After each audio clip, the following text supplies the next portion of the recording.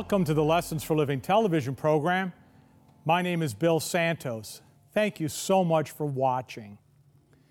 In September of 1991, the ruling government of the Soviet Union admitted something it had denied for nearly 60 years. During the Stalin era, officials once forgot to set the national clocks back 1 hour when they came off winter daylight saving time. They were so embarrassed by the oversight that the Soviet government stayed on the wrong time and denied the whole thing for nearly 6 decades. You see, the issue of time is at the center of our biblical text for our study today. We would do well not to deny the crucial importance of time in our sacred journey. Let's go to the Epistle of James, chapter 4, beginning at verse 13. It says, "Pay attention, you who say, 'Today or tomorrow we will go to such and such a town.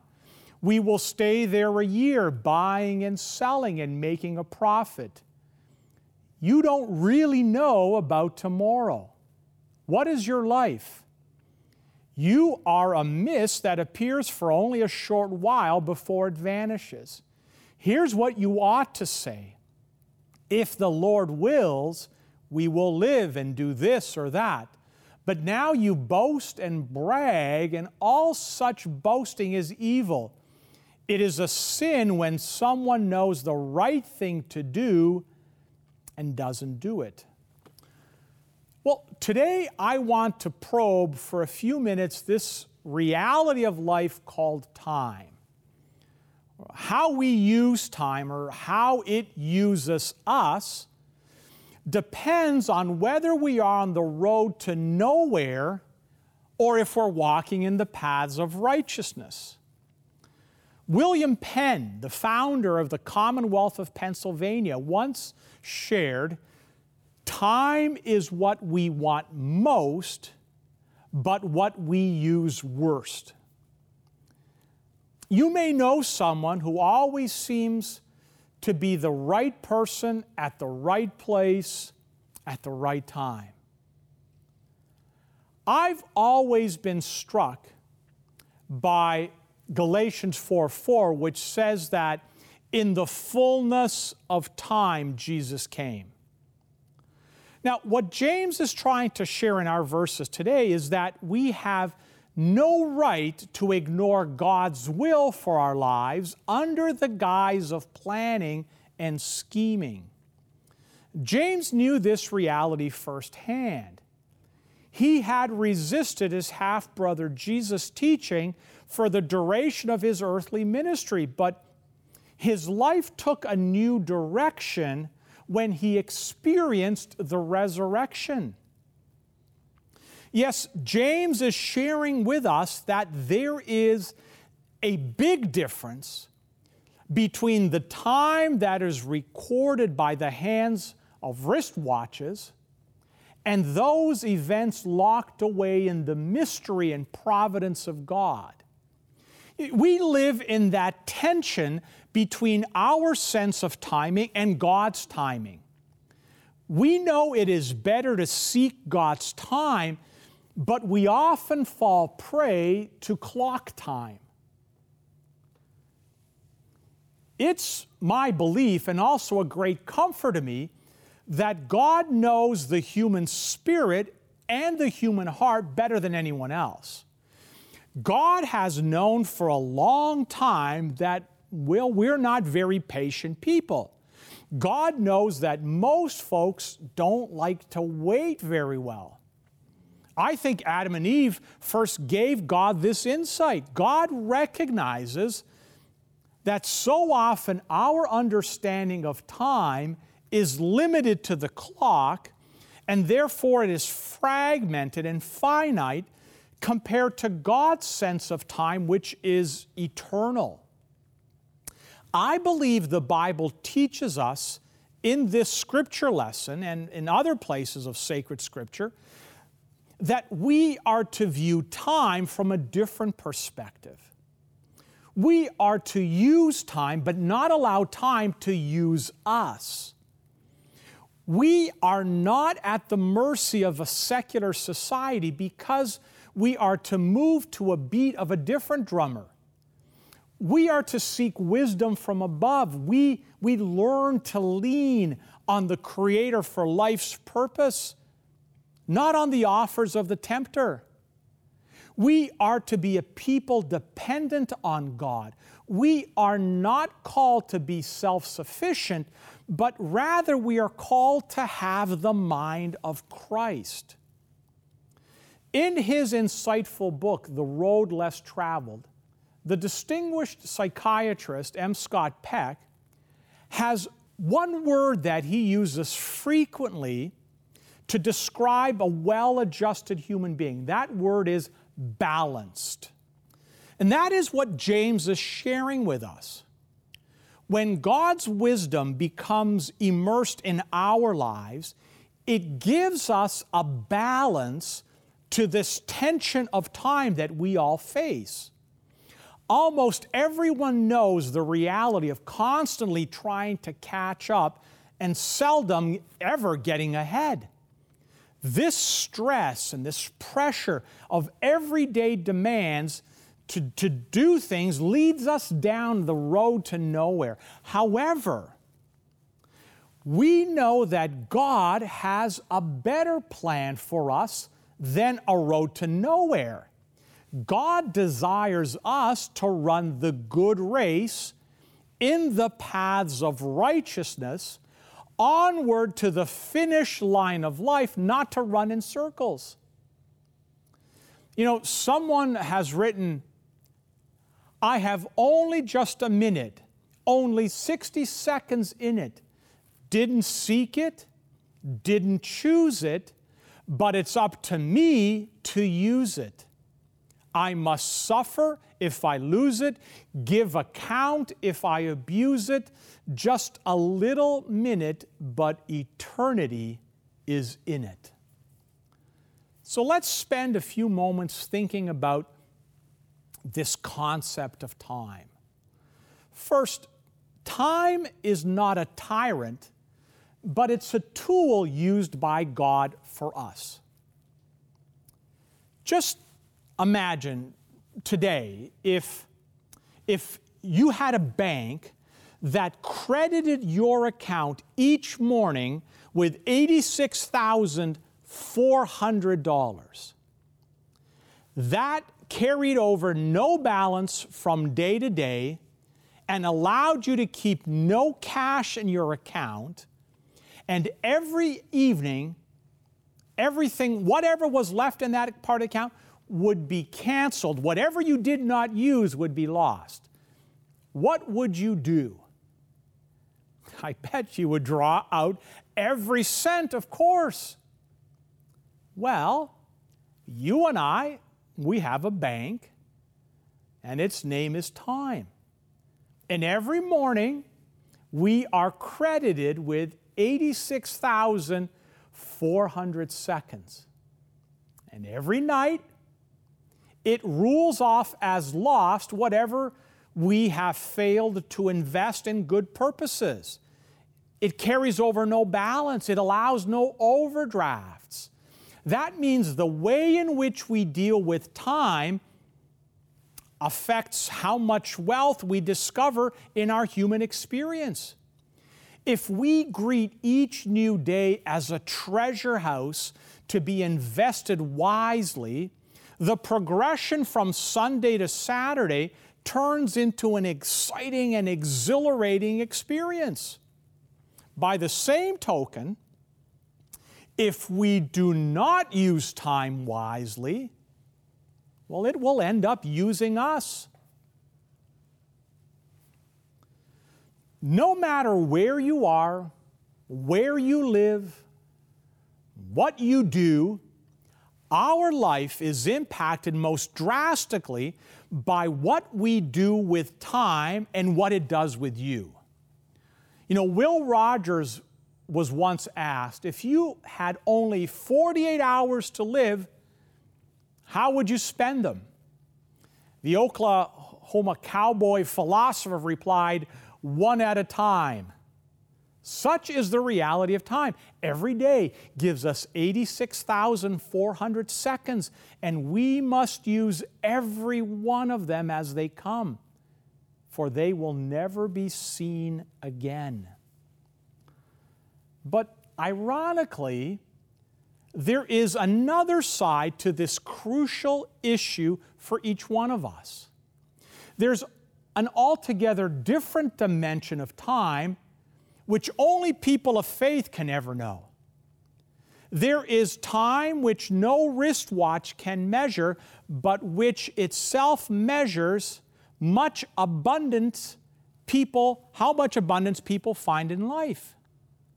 Beyond the world's time, there is God's time. That means that the basic issue is learning to tell one kind of time from the other. We must know when to wait.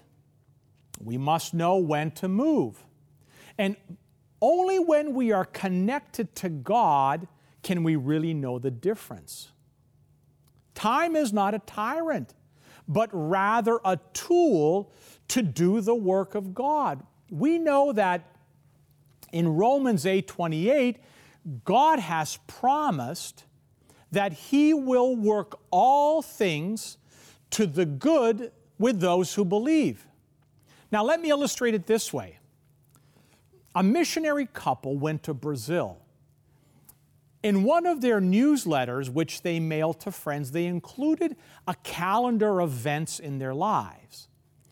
At the top of the calendar, they had written our schedule. And under that heading, they had placed goals for their ministry. And beside each goal, they had written a projected date for attaining it. Then they had crossed out the word hour on our schedule and had changed it to read God's schedule. And beside each of the goals was a date when it had been met. Now, some still did not have any dates by them. The couple concluded by saying that they had learned a lot about God's timing and the importance of waiting on Him. And that's exactly what James is communicating to us in verses 13 and 14. James knew that even careful planning can be turned into a substitute for God's perfect will. Even something so insightful as management by goals and objectives can become destructive and counterproductive if it is not blessed by God. So that's why James was so upset with the businessmen with whom he was associated. Christians begin each day acknowledging God as they plan and live out their plans.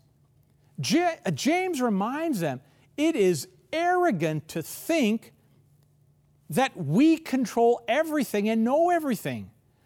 Our technology, while it is a great asset, it is minuscule before our awesome God.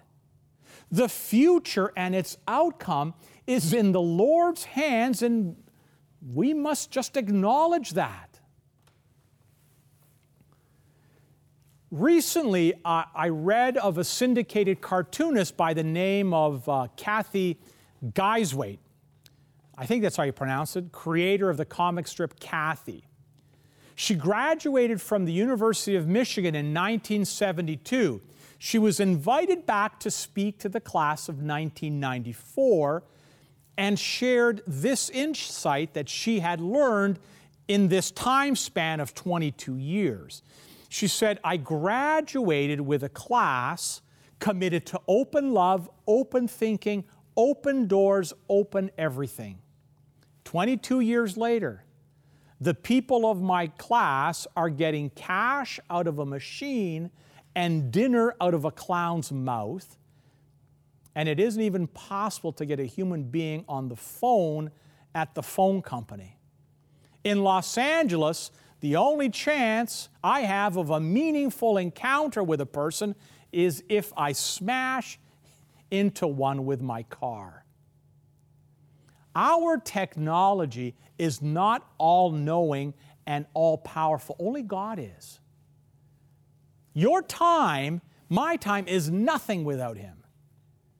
You can plan well, but not wisely. If you set goals, set them prayerfully and humbly. Never boast about yourself, but boast about our Savior. St. Thomas Kempis said it best when he said, "Man purposes, but God disposes." This is what James is saying in verse 14 when he writes, "What is your life? You are a mist that appears for only a short while before it vanishes." Second point, God is always working in our lives, turning our detours and our roadblocks into doors of opportunities. Often we find ourselves just marking time or believing that our sense of time is wrong or awkward. However, God is always at work. Let me illustrate it this way. In 1945, a young associate pastor named Cliff married his fiancée, Billy. They had very little money, but they scraped up enough to take a honeymoon. When they arrived at the hotel, they were told it was now a rehabilitation center and not available for overnight guests. Well, they hitchhiked to a grocery store several miles away down the road. The owner was sympathetic to their situation, and he let them stay in a little room just above the grocery store. The owner quickly caught on that they were Christians and referred them to a friend who had a nicer place for them to spend the rest of their honeymoon. Well, during the week, their host invited them to attend a youth rally at a nearby Christian conference center. The regular song leader was ill that night, so Cliff was asked if he might take charge of the music service. He consented and led the music before a young evangelist named Billy stepped up to preach. Cliff Barrows met Billy Graham that night and formed a ministry team that preached the gospel throughout the world for nearly 50 years. You see, Christ deals with us according to His timing. Jesus possesses an acute and accurate, amazing sense of timing. When your plans don't seem to work out, maybe God has something better in mind. He sure did for Cliff and Billy. This is why George Herbert, the Anglican priest and poet, once wrote, "Teach me, my God and King, in all things Thee to see, and what I do in anything to do it unto Thee." You see, James is trying to teach us the importance of committing each day to God's purpose and to God's plan. It's totally awesome to me to consider that the Eternal One, the one who was considered the Ancient of Days, actually wants to enter my time and my space and direct my steps and my paths. It's an offer too good to be passed up. The reason we commit all our decisions and plans to God is because we know that His wisdom is greater, deeper, and wider than our knowledge. That's why James declares in verse 15, "If the Lord wills, we will live and do this or that. But now you boast and brag, and such boasting is evil." Yes, how foolish is it for us to determine the future when we have enough trouble with today's challenges? Despite our most detailed planning, God's plan prevails. And finally, James writes that wasting time now prevents good works from being accomplished now. We all know how we can be so preoccupied or so deep in thought that we don't hear the loved ones speaking to us when they're right there in the same room. This is why Mother Teresa wrote, "Spread love everywhere you go. First of all, in your own home. Give love to your children, to your wife or husband, to a next-door neighbor. Let no one ever come to you without leaving better and happier. Be the living expression of God's kindness. Kindness in your face, kindness in your eyes, kindness in your smile, kindness in your own warm greeting." What would you say to your spouse or children if you only had 5 minutes to live? Now, don't waste time. Say it to them today. Just as James instructs in verse 17, it is a sin when someone knows the right thing to do and doesn't do it. James here is saying that not only is it sinful to do that which is wrong, but it is also sinful to fail to do that which is right. I want to conclude today's program by sharing with you a portion of a prayer written by a French Catholic priest, Father Michael Croix. "I went out, Lord. Men were coming and going, walking and running. Everything was rushing, cars, trucks, the street, the whole town. Men were rushing not to waste time. They were rushing after time, to catch up with time, to gain time." In his prayer, Father Croix shows the futility of trying to save time. He looks to the God who is beyond time and concludes that God made no mistake in apportioning time as God did. Then he concludes the prayer this way: "I'm not asking you tonight, Lord, for time to do this and then that, but your grace to do conscientiously in the time that you give me what you want me to do." That is exactly what James asks us to do in our sacred journey. Do this, and the tension of time will not be a torture, but a treat. Don't stay on the wrong time for 60 years of your life. Give your life and all your plans to Him. And then you will have the time of your life. Let's pray. Our gracious God, our loving Heavenly Father, thank you for the gift of time.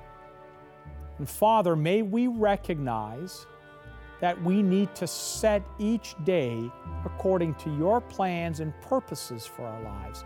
Father, I pray that you will guide us in the paths of righteousness so that our lives may fulfill those objectives that you have set for each and every one of us.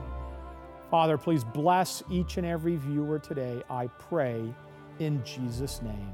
Amen.